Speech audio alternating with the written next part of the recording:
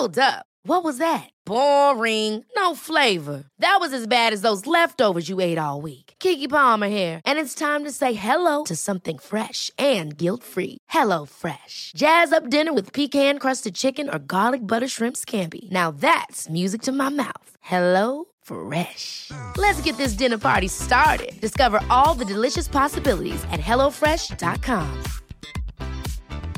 Ryan Reynolds here from Mint Mobile. With the price of just about everything going up during inflation, we thought we'd bring our prices down. So to help us, we brought in a reverse auctioneer, which is apparently a thing. Mint Mobile Unlimited Premium Wireless. How to get 30, 30, bit to get 30, bit to get 20, 20, 20, bit to get 20, 20, bit to get 15, 15, 15, 15, just $15 a month? Sold! Give it a try at mintmobile.com/switch. $45 up front for 3 months plus taxes and fees. Promo rate for new customers for limited time. Unlimited more than 40 gigabytes per month. Slows full terms at mintmobile.com.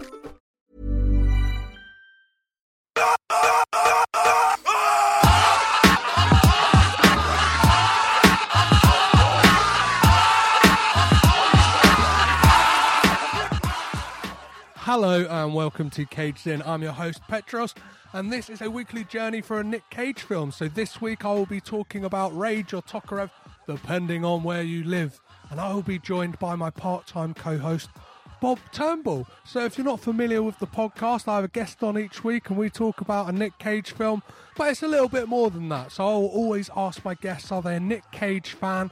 What is their favourite Nick Cage movie? And what was the first they remember seeing? But seeing as Bob is a returning guest, I got to ask him 3 new questions that have been kicking around my brain for a while, which are, what is his favourite Nick Cage performance? Something that is vastly different to what is his favourite Nick Cage film. What is his least favourite Nick Cage film? And which director would Bob like to work with in the future? I think, these questions are going to be fun and interesting, and it gives me license to have return guests on. Some of the people I've talked to and some of the people who will be coming up on this podcast in the future, I guess I'd love to have back on at some point, as well as talking to a whole host of new people. It's gonna be a fun one. This film, not so good, I'll say that off the bat, but still a fun episode. And if you do like to watch along for some reason, you can pause the podcast right now and watch Tokarev on Amazon Prime in the UK and on Crackle Tubi in the US. That is Tubi, the ad service in the US. Anywhere else around the world, please let me know where you can watch all these Nicolas Cage films. And I actually have a spreadsheet that I update all the time, and I want to make it a nice one-stop shop so everybody knows where they can get all their Nick Cage, when they can get it, all the time. Perfect. Well, enjoy this episode, and I'll catch you at the end.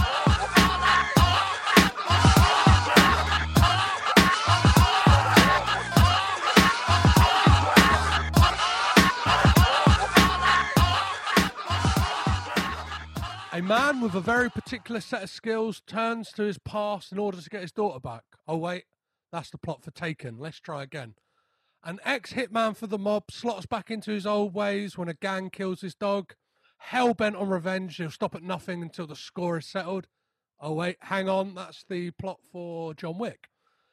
Nicolas Cage plays a man gone straight, and once his daughter is killed, he gets the old gang back together to dish out some old-school Irish mob plate of justice in 2014's Rage or Tokarev, depending on the territory you're watching it. And I am joined today by my part-time co-host at this point. It's his 9th time back on Caged In. Bob Turnbull. How are you, Bob? Hello, man. I'm very well. How are you? Yeah, I'm great. It's another week. It's another Cage film. I'm trying to stay optimistic with this one. Fucking how? What number are you on now? Is that a tough question? Yeah, I've got to the point where I've stopped looking at the numbers of it. I've stopped. You're close. You're close to you're fucking high up though, right?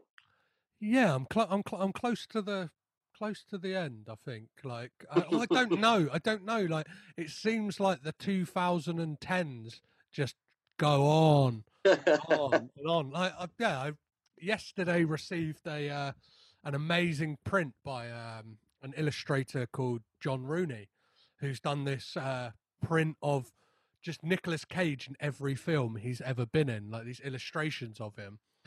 Fantastic. And I was like, I've been like kind of like studying it in bursts and looking over it. And I was like, when does this go to? And then like I'm like, oh, it only goes to 2017, and it's like he's released about 10 films since then. That's going to be another long year for you, eh? Yeah, and it's I think without if Corona hadn't happened, like we would have had another 4 or 5 films by now, possibly. Or yeah, that's a good point actually. Yeah, it slows down the Cage, slows it down. Yeah, and he's a man that normally can't be slowed down. So before we get into talking about Rage, Tokarev, whatever you want to call it, just call it. Do you know what I mean? You can, I don't know. Call it fucking Tokarev. I've got, seeing as last time I asked you my kind of standard questions, I've got 3 new questions to ask you as a recurring guest. And the first question is, what is your least favourite Nick Cage film? Oh God, that is a hard question. I have watched a lot of them, so in a way, I'm trying to think of the one that was the most forgettable. And in fact, I know what it was because I remember hating it the moment I saw it, and I remember regretting buying it. And it was the film, I believe it's called Bangkok Dangerous. Yeah, is that the one? Yeah, it's a stinker. There was just something about it. It just didn't work. And I think it was the first time that I think before that point, I had only really watched Cage films that I kind of liked a little bit. You know, even if I didn't love them, there was something about them that, you know, we say this a lot on the show, but like Cage always brings something to his roles, you know, even if it's kind of a bad film, he usually does. But that's something about Bangkok Dangerous. It was fucking lifeless. Well, there's a thing about that film in that it's really interesting because it's a remake of of a Vietnamese film. The directors, the Pang brothers, directed the original and directed this American remake with Cage. So it's like, how did you mess up? Like, do you know what I mean? You've got a perfect blueprint from your original film. Did you watch the original one? I haven't. I feel at some point I may cover it for a Patreon special. Yeah. But like it's like that, like Michael Haneke Funny Games. Like the American one for some reason doesn't work. Right.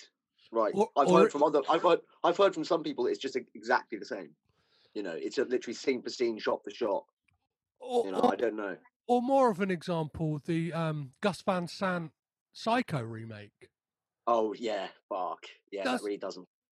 Yeah, and it's beat for beat a remake, like shot for shot. Although they did add a few wanking scenes in there, didn't they? It's maybe. And also Vince Vaughn. Even if it's shot for shot, if you've got Vince Vaughn replacing fucking Perkins, it's going to be a completely fucking different movie. Yeah, he's got all of his like schlocky comedy baggage coming with him, hasn't he, old Vince Vaughn? Well, yeah, we could talk about Vince Vaughn's performance. We could, but that's not the show. Yes. It's a Cage show. Okay. So, going from the worst, what is like? I would say before I've asked you what is your favorite Nick Cage film, but I feel this is a very different beast of a question because it's what is the best Nick Cage performance? So the film itself might not be good, but like his performance in one film is wow. Do you know what I mean? Yeah. Well, it's funny because, you know, I mean, I think the easy answer would be to say Leaving Las Vegas because he is brilliant in it. It's the one that he won the fucking award for. And also, you know, there is just something very unique about what he's doing in that movie. But a part of me wants to say adaptation, but in a way he's not. He is really good, but he's not doing anything that's especially groundbreaking, I guess. But, you know, that movie that you were talking about, the one where he goes to track down Osama bin Laden. Yes, Army of One. That Army of One, that was one of my favourite Cage performances. You know, I really was fucking surprised. I didn't expect it to be, but he's really doing something different there. Well, he like embodies this character, doesn't he? It's like you don't feel like it's Nick Cage. Like it feels like he is like Gary. Do you know what I mean?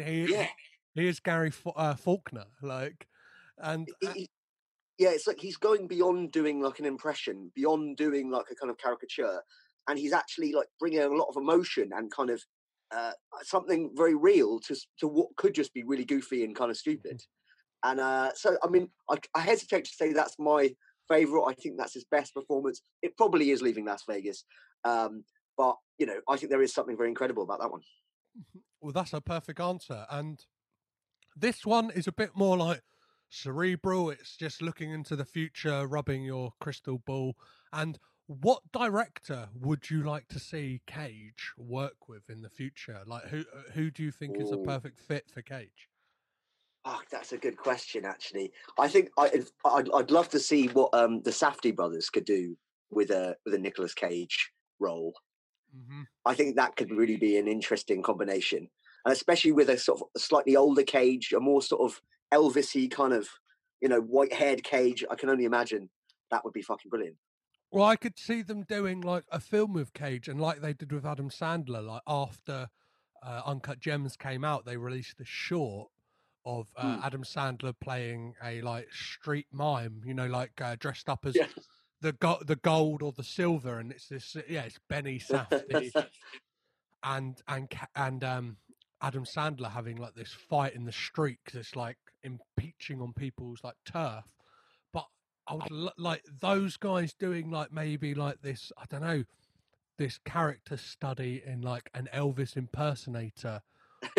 Yeah. Even if it were a short that accompanied like another story, like I think Cage would relish at that. Like, I've personally got, and I've said it on the podcast before. I would love to see like a sequel to Uncut Gems where like Cage plays Adam Sandler's character's like brother, who's this kind of like deadbeat guy who's been living out in like New Jersey, and like it starts just before we kind of get like who the character is, and then we get this phone call that his brother has been shot, and then boom, things go on from there. Like maybe he's got mob ties, or like he's just a low level guy, but he wants revenge in like a Safdie brothers way. Well, that sounds fucking brilliant, but now I feel like I've stolen your answer because I probably heard you say that even in maybe a podcast that I was in, and now I've just stolen your answer. No. It's the correct answer, so don't worry about it. Okay, great. I nailed it. So perfect. So we've covered the best performance. We've covered where we'd like to see Cage in the future. Fantastic. But let's look at where Cage was in 2014 when we look at Tokarev. So was this your first time watching Tokarev for the podcast? Yeah, it was not only the first time watching it, it was the first time I'd heard of it. I'd never seen a trailer, not even seen a poster. It was fucking news to me. And I didn't even know about its American title, Rage. I hadn't heard of that either. So what were your initial impressions on watching the film? My initial impression, actually, I'll say the first thing that tripped me up about it was the production company that comes up first of all is Anchor Bay, and I only know Anchor Bay for doing one thing, which is re-releasing horror films, like usually really bad or like, well, sometimes cult classic horror films, but doing really shit releases for them, like DVDs that are just so muddy that you can't even like watch them. And as soon as it said that, I was like, oh no, like, I didn't even know they were in the production game. And I thought, how could this be good? So, you know. Well, this is also a Saturn Pictures film as well. Like they've got a finger in the pie, which is Nick Cage's studio, like his production company. Oh, fair enough. I believe in that more. You know, that's cool. But it's like, really, is this something you wanted to get behind? Like, because of... yeah. Well, the writers are kind of a bit mysterious as well. They hadn't really written much before, and usually mostly horror stuff. Well, and also, yeah, go on. Well, the writers, so yeah, Jim Agnew and Sean Keller Hmm. had worked on Dario Argento's film Giallo. Yeah, I saw that. That's really. I didn't see the movie, but I saw that they wrote that, and that is interesting. That's a pretty fucking big name to work with. But it is a very, very bad film. All right, yeah, okay. Even to that's- the yeah. point that Adrian Brody, the star of it, tried to sue Dario Argento for how Oh my bad the God. film was. Yeah. Like, Fuck. he was kind of like, this wasn't the film I was told we were going to make. Oh, And that's just- not great. It's like, I'm going to sue you. I'm going to sue. Like, you've wasted my time. Like, Jim, you've besmirched my good name. Oh. Well, hopefully that had nothing to do with the writers, you know. But okay, initial first impressions. I initially thought, well, Cage is actually looking pretty cool. I think he looks pretty cool in this film. And I was expecting an Irish accent. I didn't get one. And I wasn't hearing really any Irish accents from anyone at the beginning of the film at all. So there was no real Irish vibe. I could tell they were trying to suggest that there was, but I wasn't getting that. And then as soon as you really get to he's trying to like pimp out his daughter to this guy that she's hanging out with on the sofa. So immediately in my mind, I was like, why is Cage like pimping out? Why is he like hanging out with this guy and trying to be bros with him, going, you should ask my daughter out and stuff? I was a bit like, I don't like this character. Who would do that? Well, it's a very weird. He's a very weird character. We kind of like we don't get really much setup of him. It's kind of like we get these kind of broad strokes of who he is. It's like he's working with the mayor. He's like got a construction company, and or he's got some company. Like he's up on a plinth with the mayor, and then it's like he's at the dingiest looking bar in the world with these two. Like one of the guys looks Irish. Do you know what I mean? Like he looks Irish, but he doesn't sound it. Mm-hmm.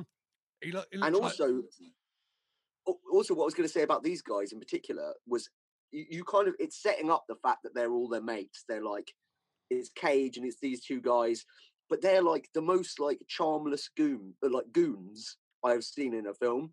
In terms of like, you don't like either of them. You don't care about what's whether they live or die. And also, more importantly, they do things which are really like actually quite disgusting. So you're not with it. Like they're not, you can't even like them as anti-heroes. You're just like, I don't like these guys at all. Yeah. And including Cage's character. Like, I think this film has got a lot of flaws, like, and there is an interesting story in this, but like the film looks very televisual bar a few moments. Yeah. Like, I think you get like an hour in, there's like a set piece in the middle that is like fine, but like the kind of rest of it is very televisual. Yeah, the score is terrible. Like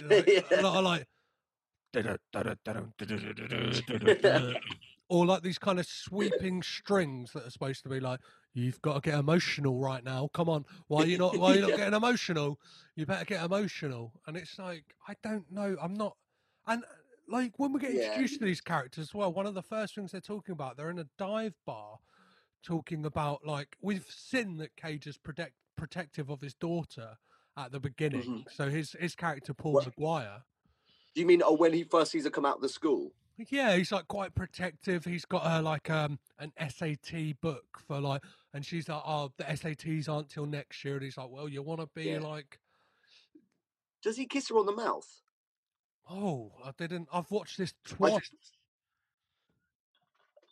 and I didn't notice that. Well, I don't know. Maybe I got it wrong, but like at first when he goes to pick her up, maybe it's because Cage often has quite young girlfriends or wives in his movies, which this movie is no exception. She is young as fuck.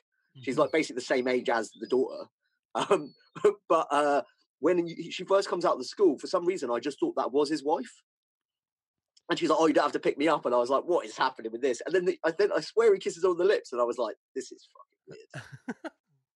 But like, yeah, we get this thing of like an overbearing parent, don't we? Because he's like, she's got a henna tattoo, and he's like, well, it Yeah. better not be permanent, and like, yeah, he's given her the I quite book. like that. Yeah, he's given her the book for the SATs, but we get these broad strokes of who the guy is. Like, even throughout the film, like apart from the fact that he used to be in the mob and he's gone straight, like I don't really know much about the guy. Do you know what I mean? Like Yeah. he's made some like decisions in his past, but it's like, and to the point of it being like there's an interesting story in there. It's like Yeah. the wife is just sidelined throughout the whole film. Yeah. What do you mean? Do you mean the dead wife, the living wife? His living wife. Yeah, it's just sidelined throughout the whole film. Like, yeah, she doesn't have a character beyond like just waiting to see what happens.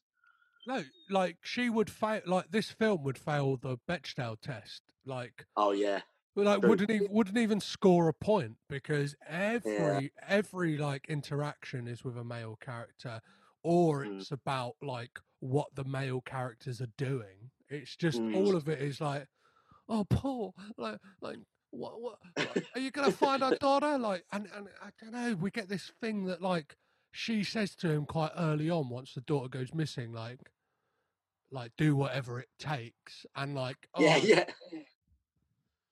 And then later on, he's like, "You told me to do whatever it takes." She's like, "I wish you didn't." And then they have this weird moment where he's like, he throttles her against the wall, and he's like, "You fucking, does that turn you on?" And they have this weird moment with bad soundtrack telling you how to feel, but I'm not sure how to feel. And then you think, okay, well, this is going to go into like a weird sex scene, and then it doesn't. And then Cage starts crying, and it ends. And I was like, what the fuck was that? Well, yeah. Before we go any further, I should probably do like a brief synopsis. I don't know. Good idea. Why you're listening to this if you haven't seen the film, but this is a story of Paul Maguire. He's an ex like mobster. He's gone straight.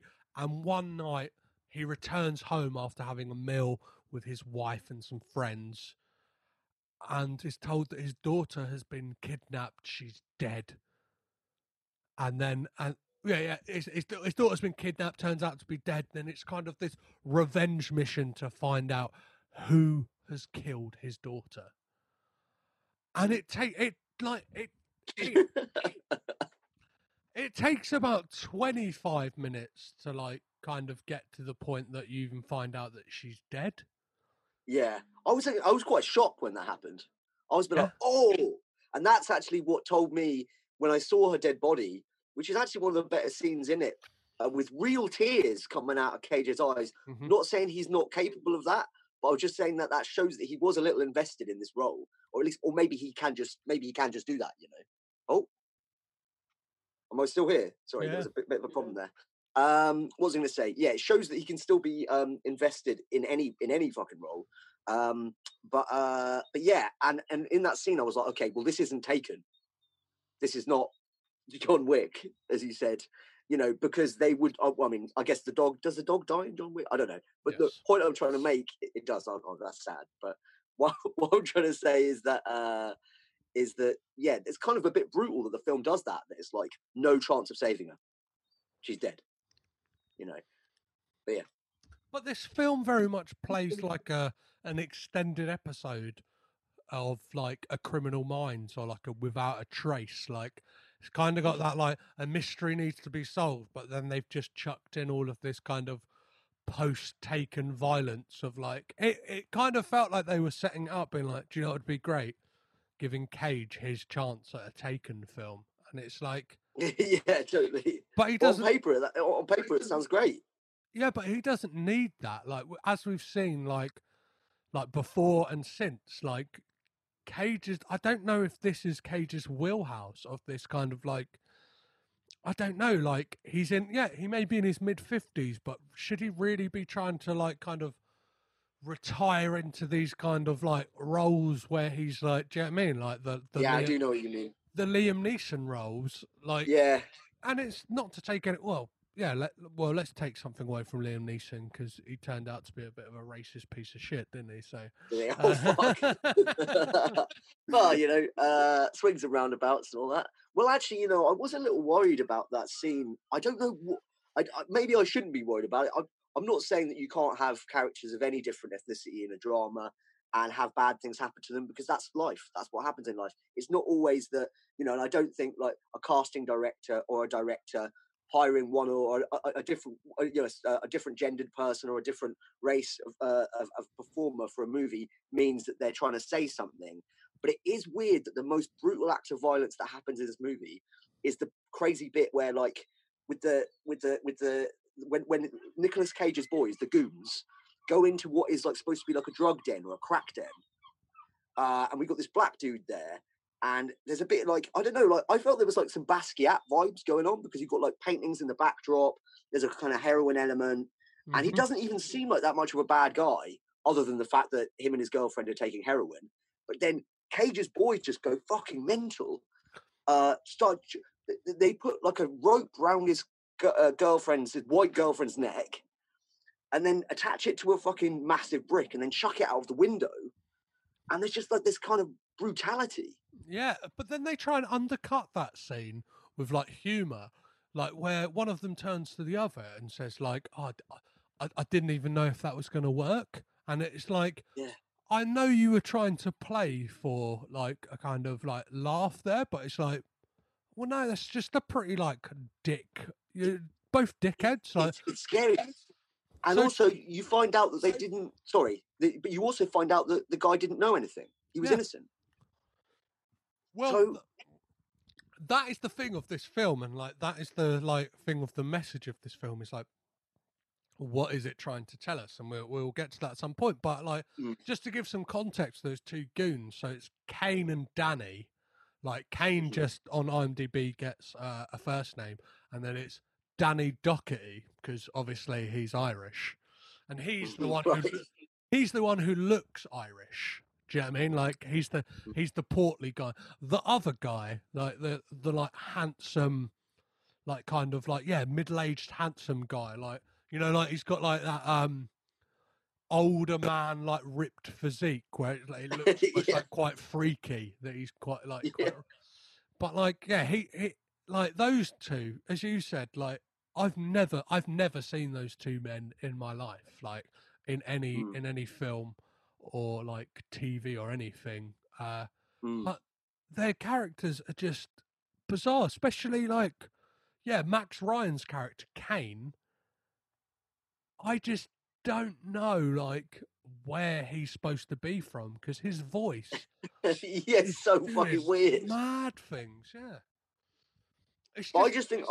I think what we really needed to see here, and I don't know if I'm challenging the writers or if I'm challenging the director or just everyone involved in the picture, but like what we really needed to see from those characters was that they had a camaraderie and a past with Cage, and we needed to perhaps even see them commit acts of violence against people who did deserve it, not like really brutal acts of violence against people who don't, because otherwise is it just trying to say that these guys are like assholes?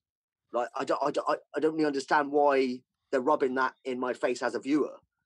Well, there is a thing in this as well, and it kind of seems like you're saying about their past. The only past we get is this kind of like deal they did, like where they killed like a Russian mobster and stole all the like money he was delivering back to Chernov, like the kind of like mob boss. And even then, we don't get any kind of like backstory. It's like they've committed this one act, and it's like some kind of murder. Yeah. I was actually kind of confused.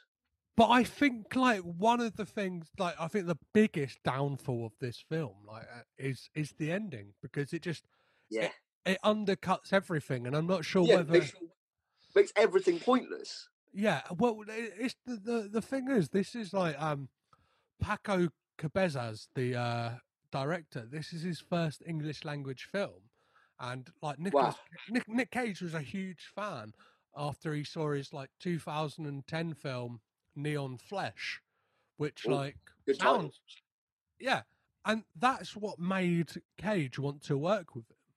So like I think there was like, do you know what I mean? Like potential. Well, it's that thing as well that like I think Cage goes into these things with the right intentions, that like totally, yeah. And like, I'm glad. I'm glad in a way that it also, you know, as stories go. I mean, it's not a well-written story, but I'm glad they don't really show Cage doing anything that's like really fucking heinous in a way. Aside from that great scene where he's with the boy in his bedroom, who's like the boyfriend of the girl who's just died, or almost was her boyfriend. And he's like, he says something like, what does he say? Like, I'm going to hold you personally responsible if anything happens to her, or something like that. And it's a spooky scene because it's like Cage is like going over the top. He's like, I want you to die. You should take bullets for her. But like, he hasn't even got to a relationship with the girl. Actually knows nothing about this guy. And I think that's the only scene where he's like sort of goes too far as a character, and they kind of leave it to the goons to do the kind of gross kind of stuff in a way. Yeah, well, like, because once Cage finds out that his daughter's dead, like, obviously you have the funeral, and then we get introduced to O'Connell, who is like his old mob boss, played by the fantastic Pete Stormare. Like, normally he plays it well. He plays it well, but again, does not sound Irish in the slightest. Nah, I agree. I could hear a little twinge of Irish going on there, but to be honest, I didn't really care. But I did think, even though I liked the guys that they got to play the Russian mob boss, I thought was actually pretty good choice. I quite like that guy. But at the same time, I thought, well, why not just make your man in the wheelchair? What's the actor's name again? Sorry, Pete Stormare. Stormare, yeah. Why not make Stormare the villain? He'd make a great Russian villain. I think he was already a Russian villain in 8mm anyway, right? Mm-hmm. Let's just do it again. Like, because, you know, rather than... But I did really like the Russian guy, so I'm spoiled for choice. Well, I think the guy who plays Chernov, his name is Pasha D. Lynchikov. So I think he's got more, like, title to the throne, whereas, like, Pete Stormare has been dining out as the Russian for years. Whether it's 8mm or Prison Break, where he plays like John Abruzzi. Oh, right. Yeah, he had a whole season of playing this Russian badass. So it's like, and I think he turns up in like Beyond Enemy Lines as well. He at a point, Pete Stormare, I think it was like from like 98 to like 2005 was like your go-to Russian. That's fantastic. Well, fair enough then. Maybe it's good that he passed on the crown or whatever. The fucking yeah. Like, it's all about representation now. Do you know what I mean? Like, let's get. What I really liked. Yeah, true. Yeah, why don't we just hire the actual people who are the actual people? But what was I going to say? But no, I thought he was actually kind of a good villain. The problem is, as you say, that by the ending, you know that this is a spoiler for. I guess it's what we do on the show. We spoil it. But you know, the Russians didn't do it, and the Russians are kind of rightfully pissed off because not only did Cage kind of start it in the past, he started the war between the Russians and the Irish, and not only did he do that, but he's also got it wrong again this time and started another war. So really, it's kind of the whole film is really it's about Cage being like a bit of an arsehole and not really knowing what was going on and causing violence. Well, yeah, and I think there's a scene that really plays to that, which is that scene in the cemetery between Paul and O'Connell, where they like talk about like O'Connell has this like he kind of sits him down and says to him like, Do you remember like the gutters were running red?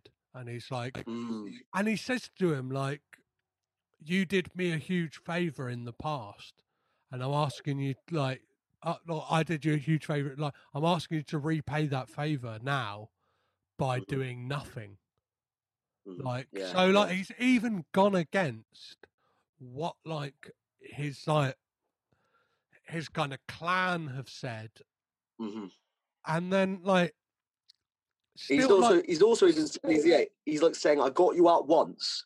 I was able to get you out of the game, get you out of the criminal world. I made you legit. And all I'm literally doing is asking you for a favor, which is to continue to stay out of the game. Yeah. So he is actually the ultimate kind of the redemptive offer. he's like the sort of the devil in the movie that makes you a proposition that you can't refuse. But he's actually making he's like the angel. He's making you like a real positive, handshake. And Cage obviously refuses the handshake. Well, he doesn't, because he's like, yeah, I understand what you mean, and then just does it anyway. But then, like, I feel like we've got this point in the podcast, and we haven't even mentioned that Danny Glover is also in this film. Oh, and Danny Glover is good. He's not in it like all the time, but when he's there, he brings he's got screen presence.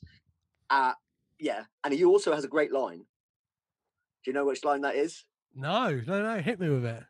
He basically, there's like a dead body on the floor, and he says he's like, I can't do his voice properly, but he's like, that guy's got a rap sheet that guy's got a rap sheet longer than my dick. Yes. Fantastic.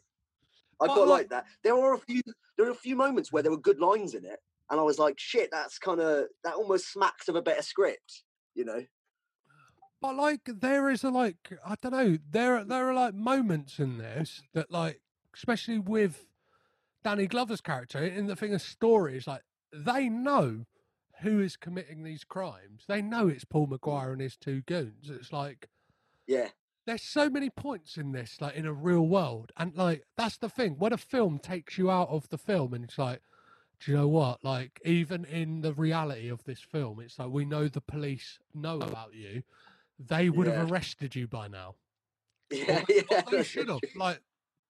Like Danny Glover just keeps, like, coming up to, like, Cage's character and just going, like, slap on the wrist every time. Like, well, no, you know that he has, like, just gone into, like, a drug den and, like, shot a load of people, or, like, he stabbed a load of people. And it's like, but you're just going to let him slide. And it's like, I don't know. And then, like, yeah, that's so right. It doesn't make any fucking sense in a real world scenario. It would never work. But as it's a movie, I can forgive that. But shall I tell you what I can't forgive is the thing about Cage's. The whole reason that they think that it's the Russians is because the gun that they find that's killed his daughter is a Tokarev, which is like a Russian gun. And I think what Cage doesn't know, but the cops do know, is that gun was involved in two other incidents in like the 1980s that involved the Russian mob. But I don't think Cage knows that. I think he only knows that it's a Tokarev gun. But maybe I'm wrong about that. But what I was going to say is that I ended up researching that gun. I don't know if you did. No. Well, basically, I ended up doing a little research on this weapon, and it turns out that it's quite a popular weapon among pistol enthusiasts in the West. So plenty of Americans actually own that weapon or have owned that gun, and plenty of people in Europe as well. I don't guess we can't have handguns though, right? So I guess just in America. I don't fucking know. Pistol enthusiasts. But so you wouldn't really automatically just say, oh, it's the Russians because it's a Russian gun. Because, you could be like, you could get like a, I don't know, anyone with a Chinese gun, but it doesn't mean it's the Chinese. It doesn't mean it's the triads. Yeah. Like, it seems like a stupid level of deduction that he's using to then go, okay, let's kill the whole mob. Well, it's only because Kane says to him, he's like, oh yeah, that's favoured by the Russian mob. And that's what it comes down to. It's like kind of lazy, like, script writing. And I guess when you come to like this level of like just looking into things and like, well, I don't think this film sat right with a lot of people because like the critical reception of it isn't great anyway. And this has a staggeringly low 12% on Rotten Tomatoes. Shit, that's brutal. And reading like I believe it was a Variety review, it said that like this may not be like the worst, like this could possibly be the worst Nick Cage film. Oh my god. But like the thing is, it is that thing that it's a poor man's Taken and kind of has these like allusions to other films that are a lot better, doesn't it? It kind of makes you think of like Mystic River or like A History of Violence, and it's like, yeah, it can never be those movies. Yeah, it can barely be its own thing. It can barely be itself, let alone even an imitation of other things. There are moments like I like the slow-mo scenes in it. Like when we finally find out about the who actually killed her, which turns out to be the boyfriend that Cage was interrogating at the beginning. We get this good slow-mo flashback of her like falling through the rain. And there's also the earlier scene with Western Cage. Yeah. Right? Fucking brilliant. Nice to see him for 2 seconds, but still nice to see him. That they do the whole car exploding in slow-mo. And it's actually really beautiful. And I imagine probably attached to the reason that you said of, Cage knowing him from Neon Flesh. There's probably shit like that in Neon Flesh, right? Probably. Well, yeah, there's that moment as well, which is a brilliant action sequence. Is like, I think it's like the third outing they have on their revenge mission, when they go into that house and they're kind of like armed to the teeth with like shotguns, and like they're just like going through, and there's these lot of like kind of like sweeping one shots, and it's like there was a part of me that like watching it a second time, I was like, like I can't remember this fully from the last time watching it, but I was like, I wish that this just kind of flowed as like one like seeming one shot, and it's like just all in slow-mo, quite stylized, like as much as it would have been like out of place within the kind of grand scheme of the film. It's like they could have really like done something with those action set pieces, but like I agree I don't know. And that's the thing with those kind of bursts of excessive violence as well. Like those moments of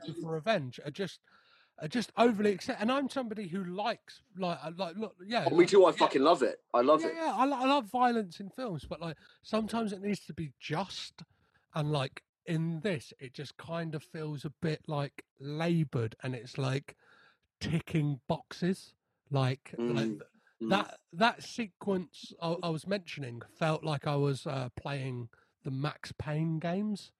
Like, yeah. And it goes into this slow-mo, people diving around, like shooting shotguns and stuff like that. And this kind of... Yeah, it's not fulfilling. It's not fulfilling. Like, no. You don't get catharsis for the revenge. It's like what Tarantino always calls blood for blood. Like, you don't get that fucking feeling at all. And I guess and it gets even worse because in the end, when it's revealed that the Russians didn't do it, you're just like, well, this was fucking pointless. So not only, basically, it is, I've said it before, but it's a movie about people like wrongfully just like killing people and like even interrogating people wrongfully. Not all of them, but yeah. There's that moment, the whole thing, yeah. There's that moment they go into that place where the guys are just playing cards, and it's like that. Like they just punch through a door, and it's like what? And just these kind of like there's 3 times they kind of go out like as a free piece, as like Cage and the 2 goons, as like Paul, Kane, and Danny go after like the Russian mob, and like the second time, the second time they go to that strip club, and Paul's like, I've got this. And like that, that's that scene. Like, I got problems. Yeah. Well, there's that thing as well. Like, I always have like, and I guess it's a sign of a film where you're like, I'm not invested in this. It's like when people like, it's a thing I have a problem with any film anyway. It's like when somebody's trying to outrun someone, they always know where to go. Yeah, exactly. They've always got like a little alleyway to run down or whatever. Yeah, and in this, it's like, they're like, did they backwards engineer? They're like, do you know what would be a cool scene? It's like Cage losing his fucking mind at this guy who could, like, who's got a link to his past because, like, he was involved with, like, the deal that they had done back in the past, like when they killed which he knows because of the tattoo on his neck, right? Yeah. And then like had they backward engineered like this showdown on this like rain-filled roof would look really good, but how do we get to there? So it's like this guy running through what looks like an abandoned mall, and it's like how did he know to go up there? And like anyway, if you're trying to outrun someone, why would you go to a roof? Yeah, I know, that's the most dangerous place to run. Yeah, like you've boxed yourself in. That's so true. Although I've also got to say, there are two scenes that are fucking, they're not Cage's finest moments by any means, but I thought they were two scenes that I thought, you could definitely put this within like a Cage compilation of like good sort of freak out, Cage out, wig out moments. The first one is the one where he's on the rooftop and he's trying to interrogate the guy to tell him who killed his daughter. And the guy's dying, so he's like repeatedly whacking him into the water, going like, "Fucking don't die, don't die!" And then when finally he has died, Cage does this crazy cry. That's like,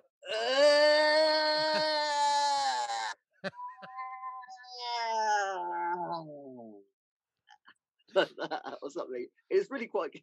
I was sort of smiling, but I felt it was emotive as well. Yeah, well, like his hair and that as well. Like he obviously doesn't care how he looks because his hair is like all dishevelled. Like the whole film, he's got this kind of like slick back. He's looking pretty cool, and then then suddenly he's like.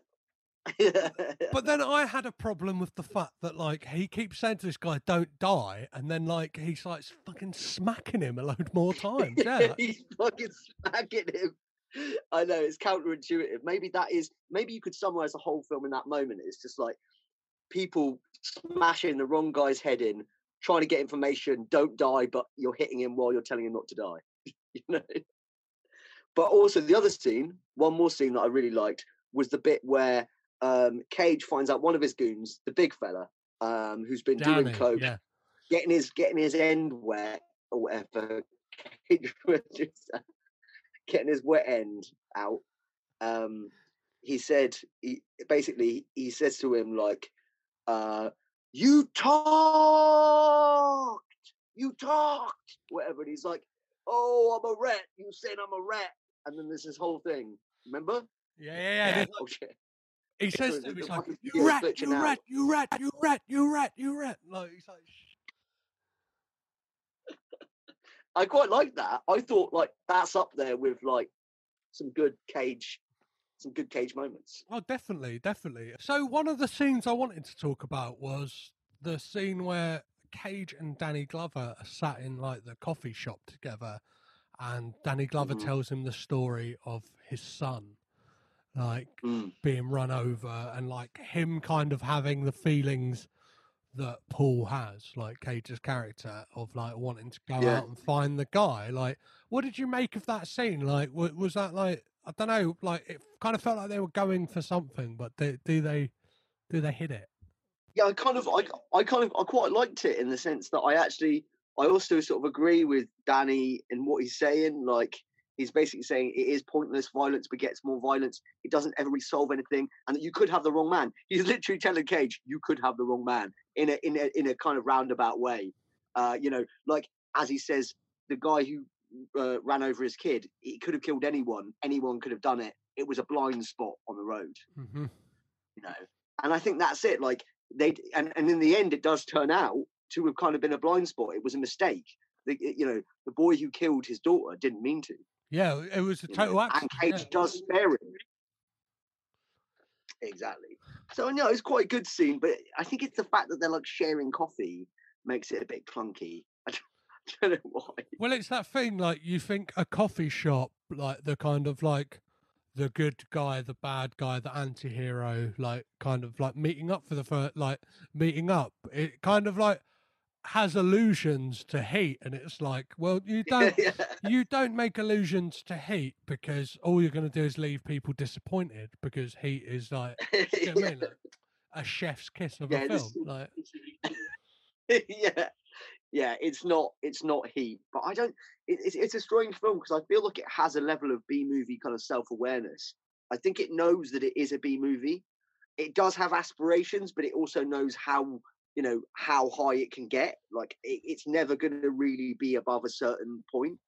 Well, I think that might be budgetary constraints. Like that might be down to the budget. Mm-hmm. This was only like $21 million, which, like, in the grand scheme of things, like this day and age, isn't massive amounts of money. Do you know what I mean? Like, kind of like fair enough. You think of like a mid-budget level film, it's like $40-50 million.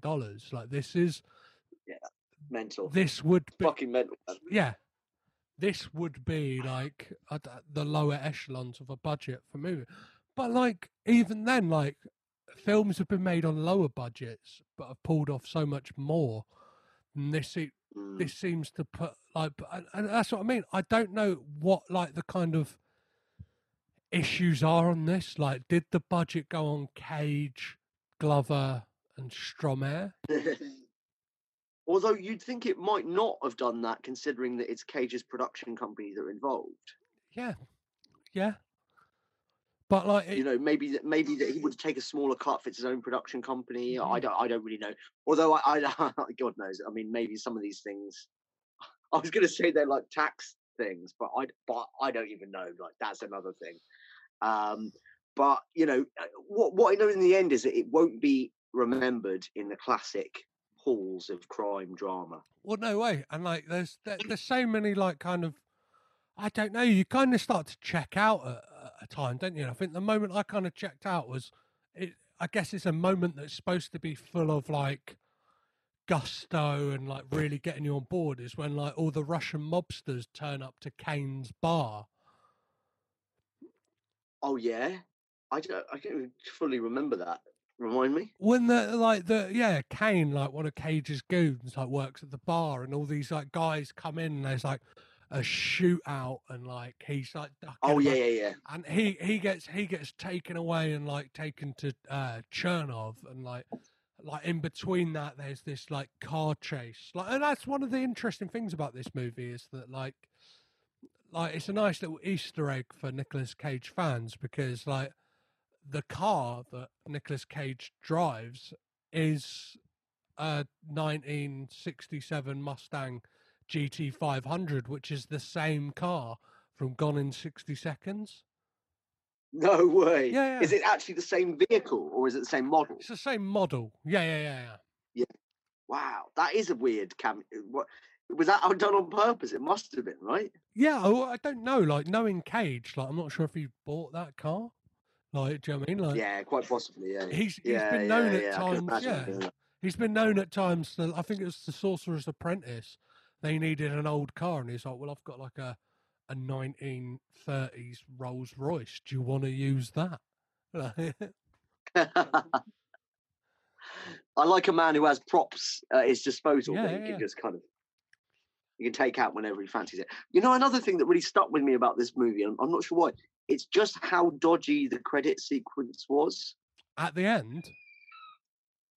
Yeah, so at the very end, I think, wouldn't they call it like wacky credits or something? Where the credits do something that's like unexpected. Yeah. Or I don't know how, is wacky credits when you've got like wacky fonts? I don't know. But with this one, the film says it ends, but then it doesn't end. And you've got this kind of like almost like an like thespian theatrical font going on for some reason. Like doesn't even look like a film font. Looks like more like a program that you get in it, like if you're watching Shakespeare somewhere, which Shakespeare this is not. And you've got like Danny Glover's like slowly walking up the stairs, looking kind of lost. Well, yeah, we've got this weird tableau of like the police coming in, which I don't think they would have come into the house anyway, like guns drawn, like charging up the stairs, like, and it's all in slow motion, and like it's just like, for me, like, because this film opens on a shot that is from the end of the film, because it opens on like Paul Maguire sat in his room, and then like a shotgun poking through like the crack in his door. Of course, yes, it does. Yeah. And then like it's that classic like, oh, like, do you know what I mean? Dangle a bit of carrot at the beginning, and then you're like, oh, when's that when's that going to turn up in the film? And it's like, for this, it's right, yeah, it's literally within, it's 20 seconds before the end. Yeah. But like, by the time you've got to that point, you've A, forgotten about it, and B, don't care. Yeah.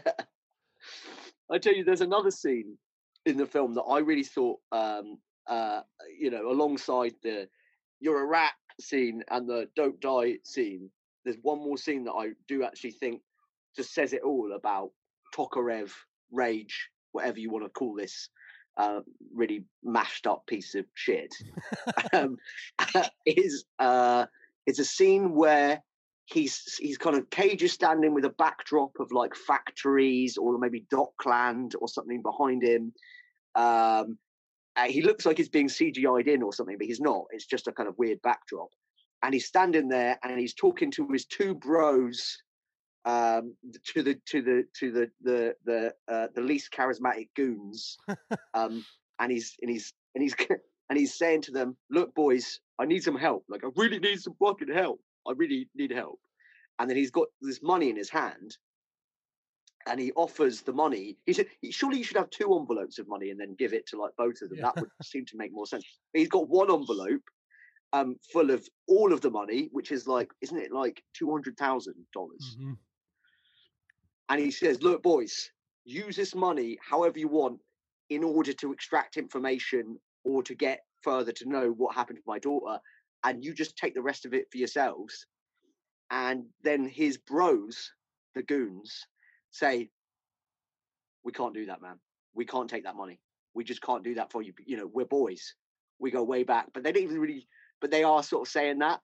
And then there's this moment where Cage comes forward. He clambers his arms around them like a sort of drunken mate in a bar and gives them a big kind of joint bro hug. And I just thought, like, what the fuck is this? There's just something about it where it seemed kind of insincere and clunky, and it was like, I don't feel the connection between them, and it just doesn't.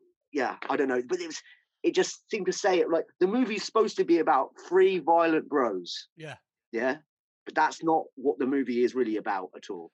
Well, there's a moment in this. Well, it uses like a well-worn trope of the like redemption shower as well. You know, like the remorseful shower when like he's kind of like committed these acts of violence, and like it's the classic shot of like, I don't know why his shower is so dark as well. It's like this kind of like really dark shower, but you kind of get this like silhouette of him like hunched over, like from the back, like you're seeing his back, and like, and then like you get like a shot of his hands, kind of like do you know what I mean? Like oh, these hands are done dirty. It's a good shot. Yeah, it is true, but it is actually quite a good shot. And I was like, how did they do that? Did they get like the cameraman? Did they get the cameraman to film the shower, and then Cage like kneels down underneath him and puts his hands underneath his like? I was trying to work it out. But it's that thing of like, it's just a very well-worn path, like in films, like that kind of like it's always like normally it's somebody like they're back to the camera, like leaning up against the wall in a shower, like, or like kind of holding their head, like kind of looking remorseful. Although I think the hands specifically, speaking of Shakespeare, I think that must be a Macbeth thing, right? Like Lady Macbeth, you can't wash the blood off her hands, right? Well, yeah, because there is kind of weird allusions to like Shakespeare, or like just the past. Oh yeah, fuck. Is it Julius Caesar? Yeah, Caesar, yeah. Yeah, was that a Shakespeare play, Julius Caesar? No, I don't. Well, fuck! Don't fucking ask me that, man. You make me sound like you're even worse Philistine than I actually am. I don't believe it was. But what I can tell you is that if this film thinks that it can talk about Julius Caesar in an intelligent way and use some kind of knowledge of him as a historical character to big up the story or to make it make more sense, it's got another thing coming, because it just seems to come out of fucking nowhere. What does it say on the fucking the bit of writing that she's written? It says, I can't even remember. Yeah, it's something I probably. But it just doesn't say anything about the story. The die is cast, is what it says. Yeah. Well done. It does say the die is cast, which means what in the context of this film? I don't know. I guess that's her talking. Like for me, it's like she's just talking about like the header that she's got. Like, do you know what I mean? Like. Yeah, I think they're saying that like, isn't the die is cast means like it's out of your fucking hands? Like what's done is done. Yeah, what's done is done. And then And then I'm pretty sure there's a moment as well where Paul like gives like a profound quote to the like potential boyfriend as well, and it's like, oh, was it like something favors the bold? What is it like? Do you know what I mean? Like fortune favors the bold, yeah, or fortune, the brave. yeah. Fortune favors the bold, and it's like, why are you using these platitudes and like trying to like, I don't know. It's like. Yeah, I find that I find that a particularly creepy way to open a film. Like a dad picking up his girl from school, and then the next scene he's trying to set her up with a boy by talking to the boy on his own in the kitchen and telling him to like be brave and like get with her. And he keeps saying, "Oh, this is another funny thing. I'm glad I just remembered this." Is that he says to the guy, "I could get you some work," to the potential boyfriend. Yeah, "I could get you some work, you know." And he's like, "You know, a man can, you know, you can earn a lot more money swinging a hammer than you can working in a Denny's." Yeah. And then like the next scene is like Nicolas Cage at the restaurant while his kid is having a party, and he's at a restaurant and he's like, "Oh, it's getting really late," and someone's like, "I heard that you earned all that money yourself. You built your own empire." And he said, "Yeah, you know, I started just swinging a hammer. You know, that's how I started or whatever." And it's like he can't fucking stop using that phrase. He loves it. Well, like the actor who plays Max Fowler, Mike, the actor, Max Fowler who plays Mike, like his performance is just constant. It's like constantly up, isn't it? Like when he says to him, like, I can give you a job. He's like, "Well, geez, sir, could you?" Like, wow. Or like when he goes to see him after his daughter's died, it's just like, and like watching it a second time, there's like something that like, I guess if this was a good film would stick out and be like, oh, like that's a hint to it. Cause he makes this line when he visits him and he's like, I wish it was me. And it's like, oh, right, that should be like, oh, like stuff like that would be like, oh, on like second watch. But whereas this, like, even after the first watch, you're like, oh, I don't really care. Yeah, I don't. Maybe you could explain this to me because I don't. I don't fully think I grasp the plot 100%. I don't know if that's my fault. If my brain wasn't awake enough. I did almost fall asleep about midway through the film, and I had to make myself a coffee so I didn't. So I could literally feel my brain fizzling into that kind of, you know, that dream area. Yeah. So I made myself a coffee, and I might have missed something. Why was it that he had the Tokarev gun in his house?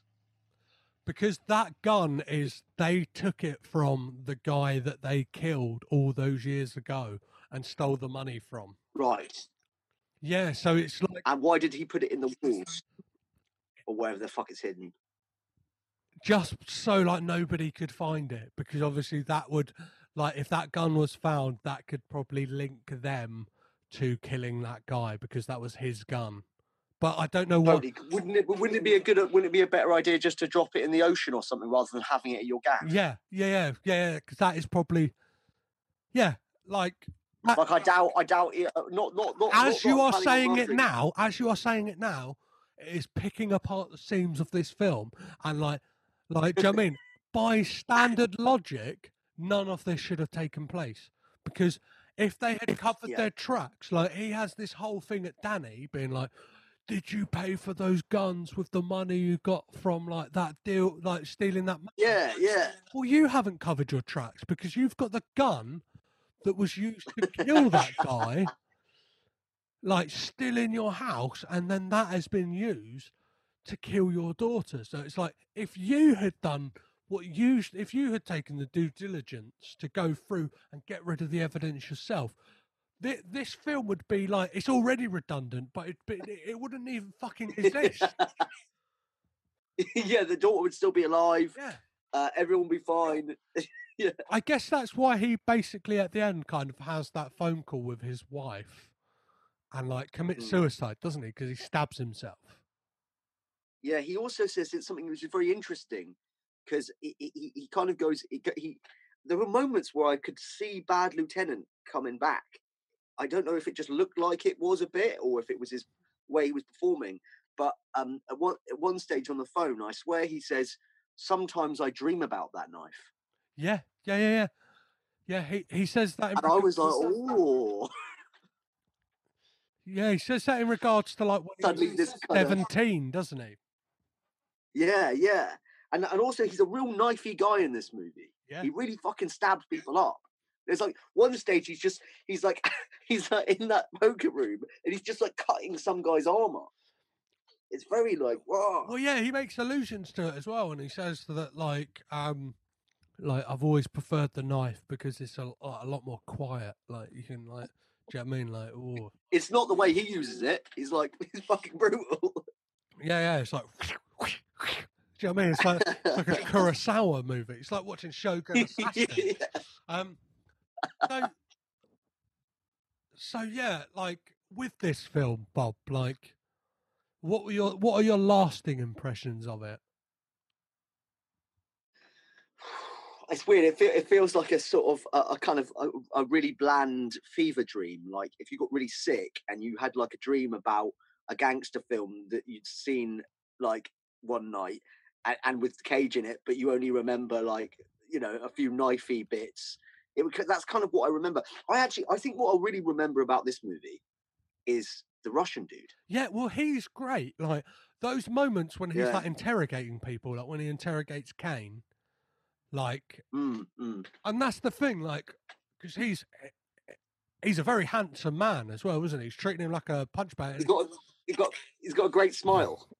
Handsome man, and he's shirtless a lot as well, which like and he's got these 2 star tattoos on his like clavicle, which like led me because watching this a second time, and I should probably say I'm probably too late in the episode to say this, but I probably will say it in the intro. So if you're listening now, it'll be like, whoa, he's already said this. But like, I was supposed to record an episode. Well, I had gone through the motions of recording an episode for this film, and I forgot to press record. So like,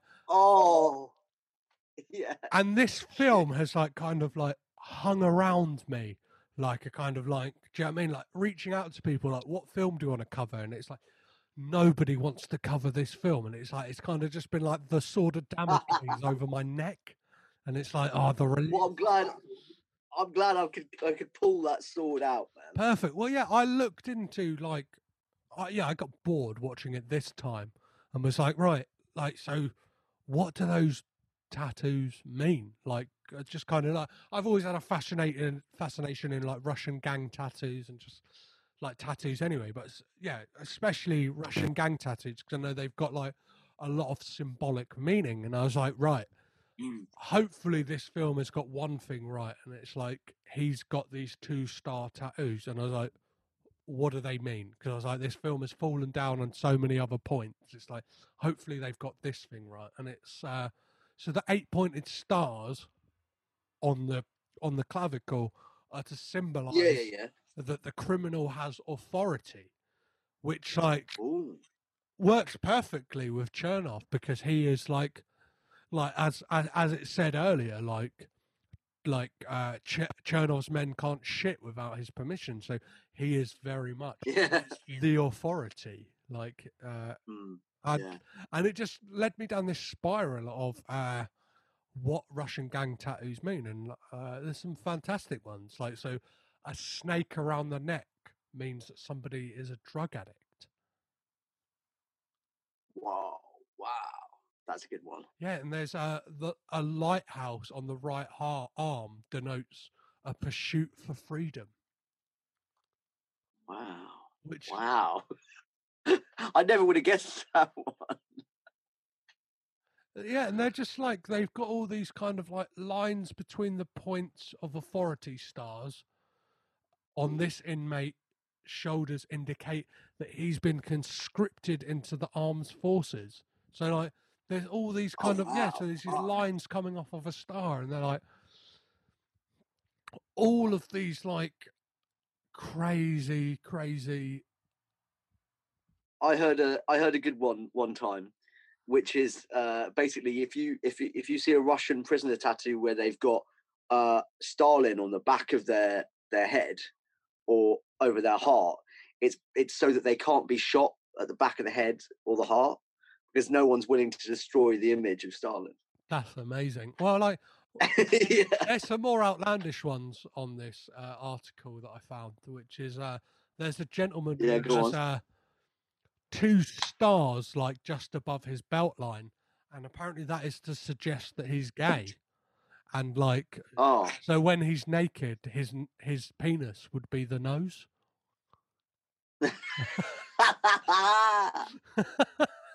that's fantastic. I would like to have seen that in this film. Yeah, like, well, yeah, it's that thing. Like, it just makes allusions to like other films you would rather be watching, and like, as I said, yeah, as you said, that actor. You're thinking Eastern Promises, Yeah. right? Yeah, exactly.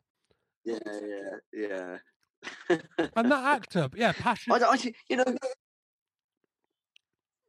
Yeah, Sorry, go on, actor Pasha D. Lynchikov is great as this kind of like menacing, but like he's a bad guy. He's like, well, back like when you're first introduced to him, he's like, back in my day, we used to settle disputes with these, and he holds up his fists. And it's like he's very much by the like, do you know what I mean? Like the old way of doing it, and like let's.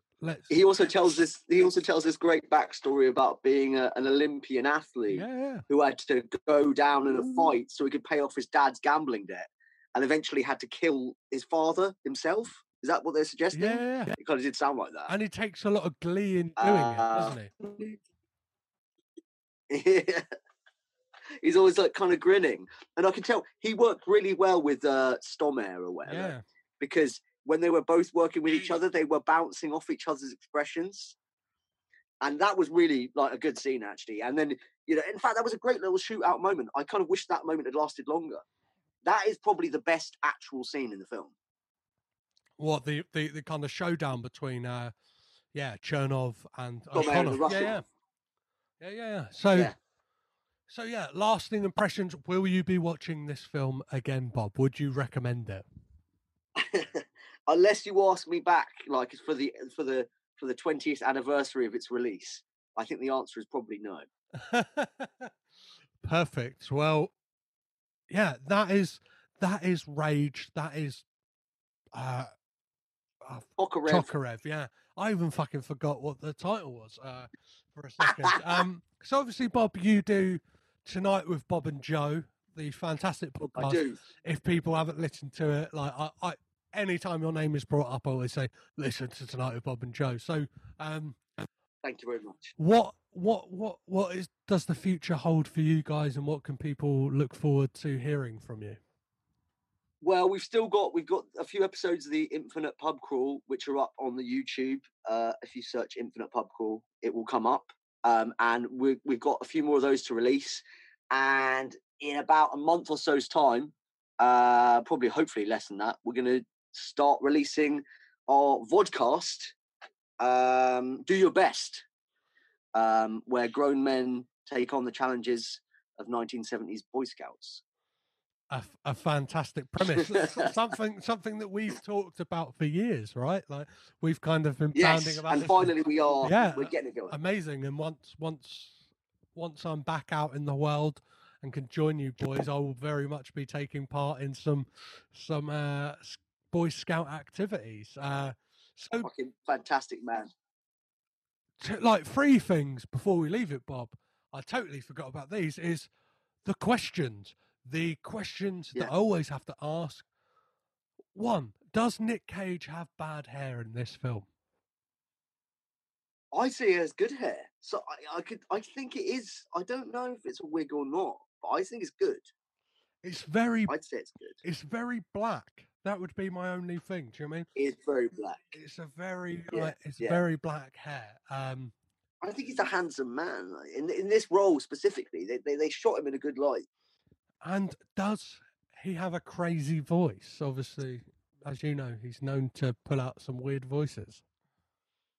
I thought I was expecting him to do like not a Russian thing, an Irish thing, and I didn't get any of that. I didn't hear. Is he trying? I don't know. He kind of just has this kind of like voice. Do you know what I mean? It's. I think he's just being himself. I think he's just being himself, basically. But no, he doesn't. And the last question, do we get a Nick Cage freak out? Obviously, a lot of people tune into his films for that. I think we get at least 2. Yeah. And that's pretty fucking good. Maybe that was his. He was like, look, boys, if we're gonna do this, let's fucking at least have 2 scenes. Perfect. You know? But yeah, I guess they were the takes for Cage on that case. While I wouldn't watch it again as well, I would say that I would recommend it to die-hard Cage fans for those particular scenes.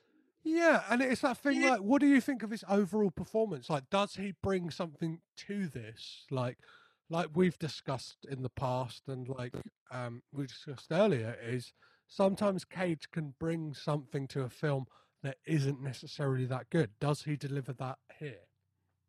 Yeah, totally. I mean, I can't imagine this movie, or many Cage films, to be honest, having that main character replaced by another actor. Mm-hmm. It would be fucking weird. Like, in fact, imagine this for a second, you know, not to insult these actors too much, but imagine if one of the goons had replaced Cage's role and so it was just like another unknown guy. This film would feel fucking empty. Yeah. So, you know, I think it speaks volumes that Cage can inject life into every fucking film, every single fucking role, and you know, he really does fucking real tears roll down his face onto the body of his daughter. I mean, that's fucking insane. That's intense. Well, it's the thing as well. It feels like without Cage and Glover in this film, like it would fall apart. Like, you know what I mean? Like, well, Glover is great as well, but Glover needed to be in more of it, man. He's not in enough of it. Yeah, and it very much felt at times he definitely was too old for this shit. yeah, I agree. Like, it was just like, I don't know, like, I don't know how many days he was on set. Like, it felt like maybe 2. Yeah. Do you know what I mean? I mean, I think, you know, in those things that he's in, though, I think I said it earlier, but I'll say it again. Glover is a fucking terrific actor because he's totally believable. Mm-hmm.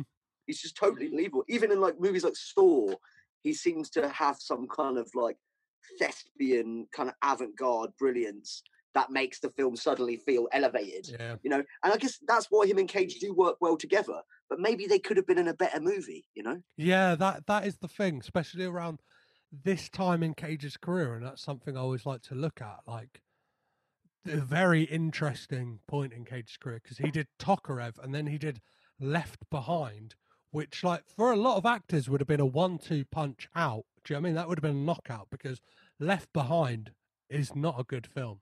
Like, and that could have been the, like, kind of death nail to a lot of actors' like careers, but like, as we've seen in the last few years, Cage is definitely bouncing back, like, in a good way. He's bouncing back, but also I think that's it. What's brilliant about Cage is not only is he super versatile, and not only is he willing to take on projects which are quite unusual, or maybe at first might not even seem like they could be that great, but he takes them on anyway, and as I say, you know, often saves them.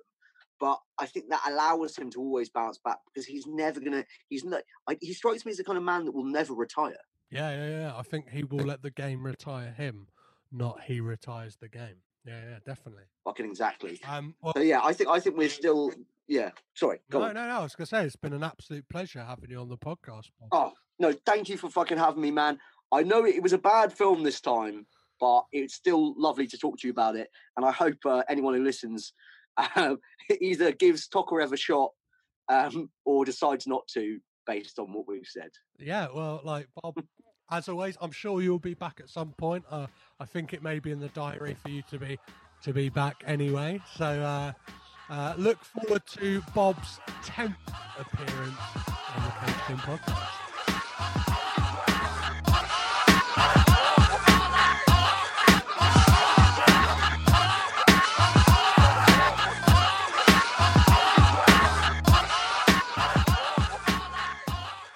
And there we have it, another Nick Cage film ticked off the list, and another time of Bob on the podcast ticked off the list. I guess I probably should have asked him at some point to be a co-host, but hey, I like having conversations with different people, and I also really like having conversations with Bob. If you feel very differently to me and Bob, that we got it wrong with Rage, Tokarev, whatever you're calling it, a piece of shit, get us up online. Well, me. You can follow me on social media, all at Caged In Pod, on Facebook, Twitter and Instagram. And I love to have a conversation. At the moment I keep running some little pitting Nick Cage films off against each other, trying to find what is the best. So what's the best 90s action Cage? What's the best 90s crime thriller Cage? What's the best like straight to VOD Cage?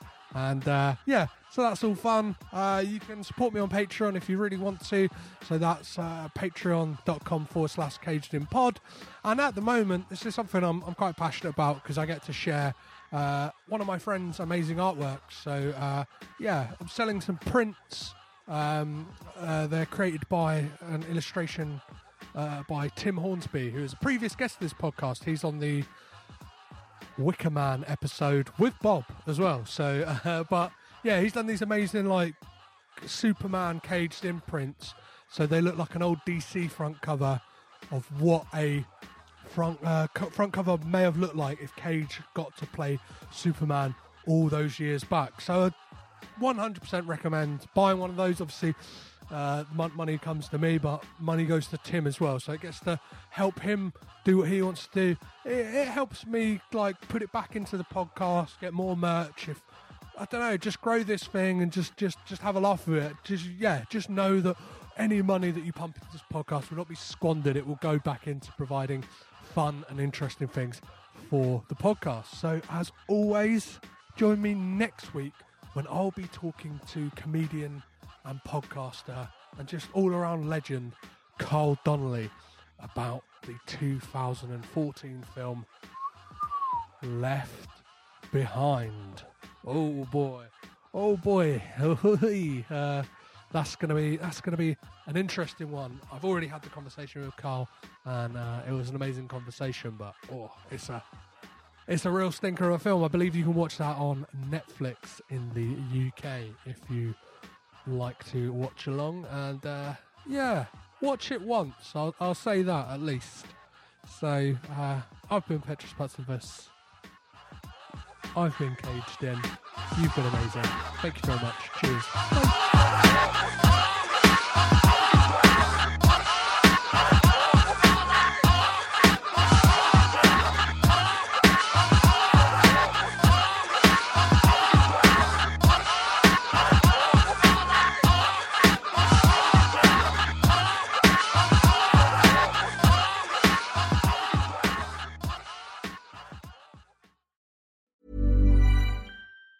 Planning for your next trip? Elevate your travel style with Quince. Quince has all the jet-setting essentials you'll want for your next getaway, like European linen, premium luggage options, buttery soft Italian leather bags, and so much more. And it's all priced at 50 to 80% less than similar brands. Plus, Quince only works with factories that use safe and ethical manufacturing practices. Pack your bags with high-quality essentials you'll be wearing for vacations to come with Quince. Go to quince.com/trip for free shipping and 365-day returns. Ever catch yourself eating the same flavorless dinner 3 days in a row?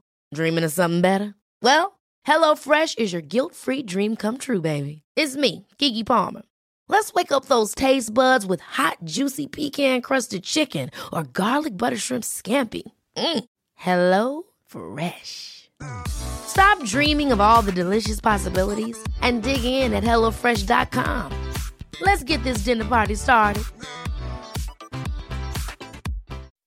When you make decisions for your company, you look for the no-brainers. If you have a lot of mailing to do, Stamps.com is the ultimate no-brainer. Use the Stamps.com mobile app to mail everything you need to keep your business running with up to 89% off USPS and UPS. Make the same no-brainer decision as over 1 million other businesses with Stamps.com. Use code PROGRAM for a special offer. That's Stamps.com, code PROGRAM.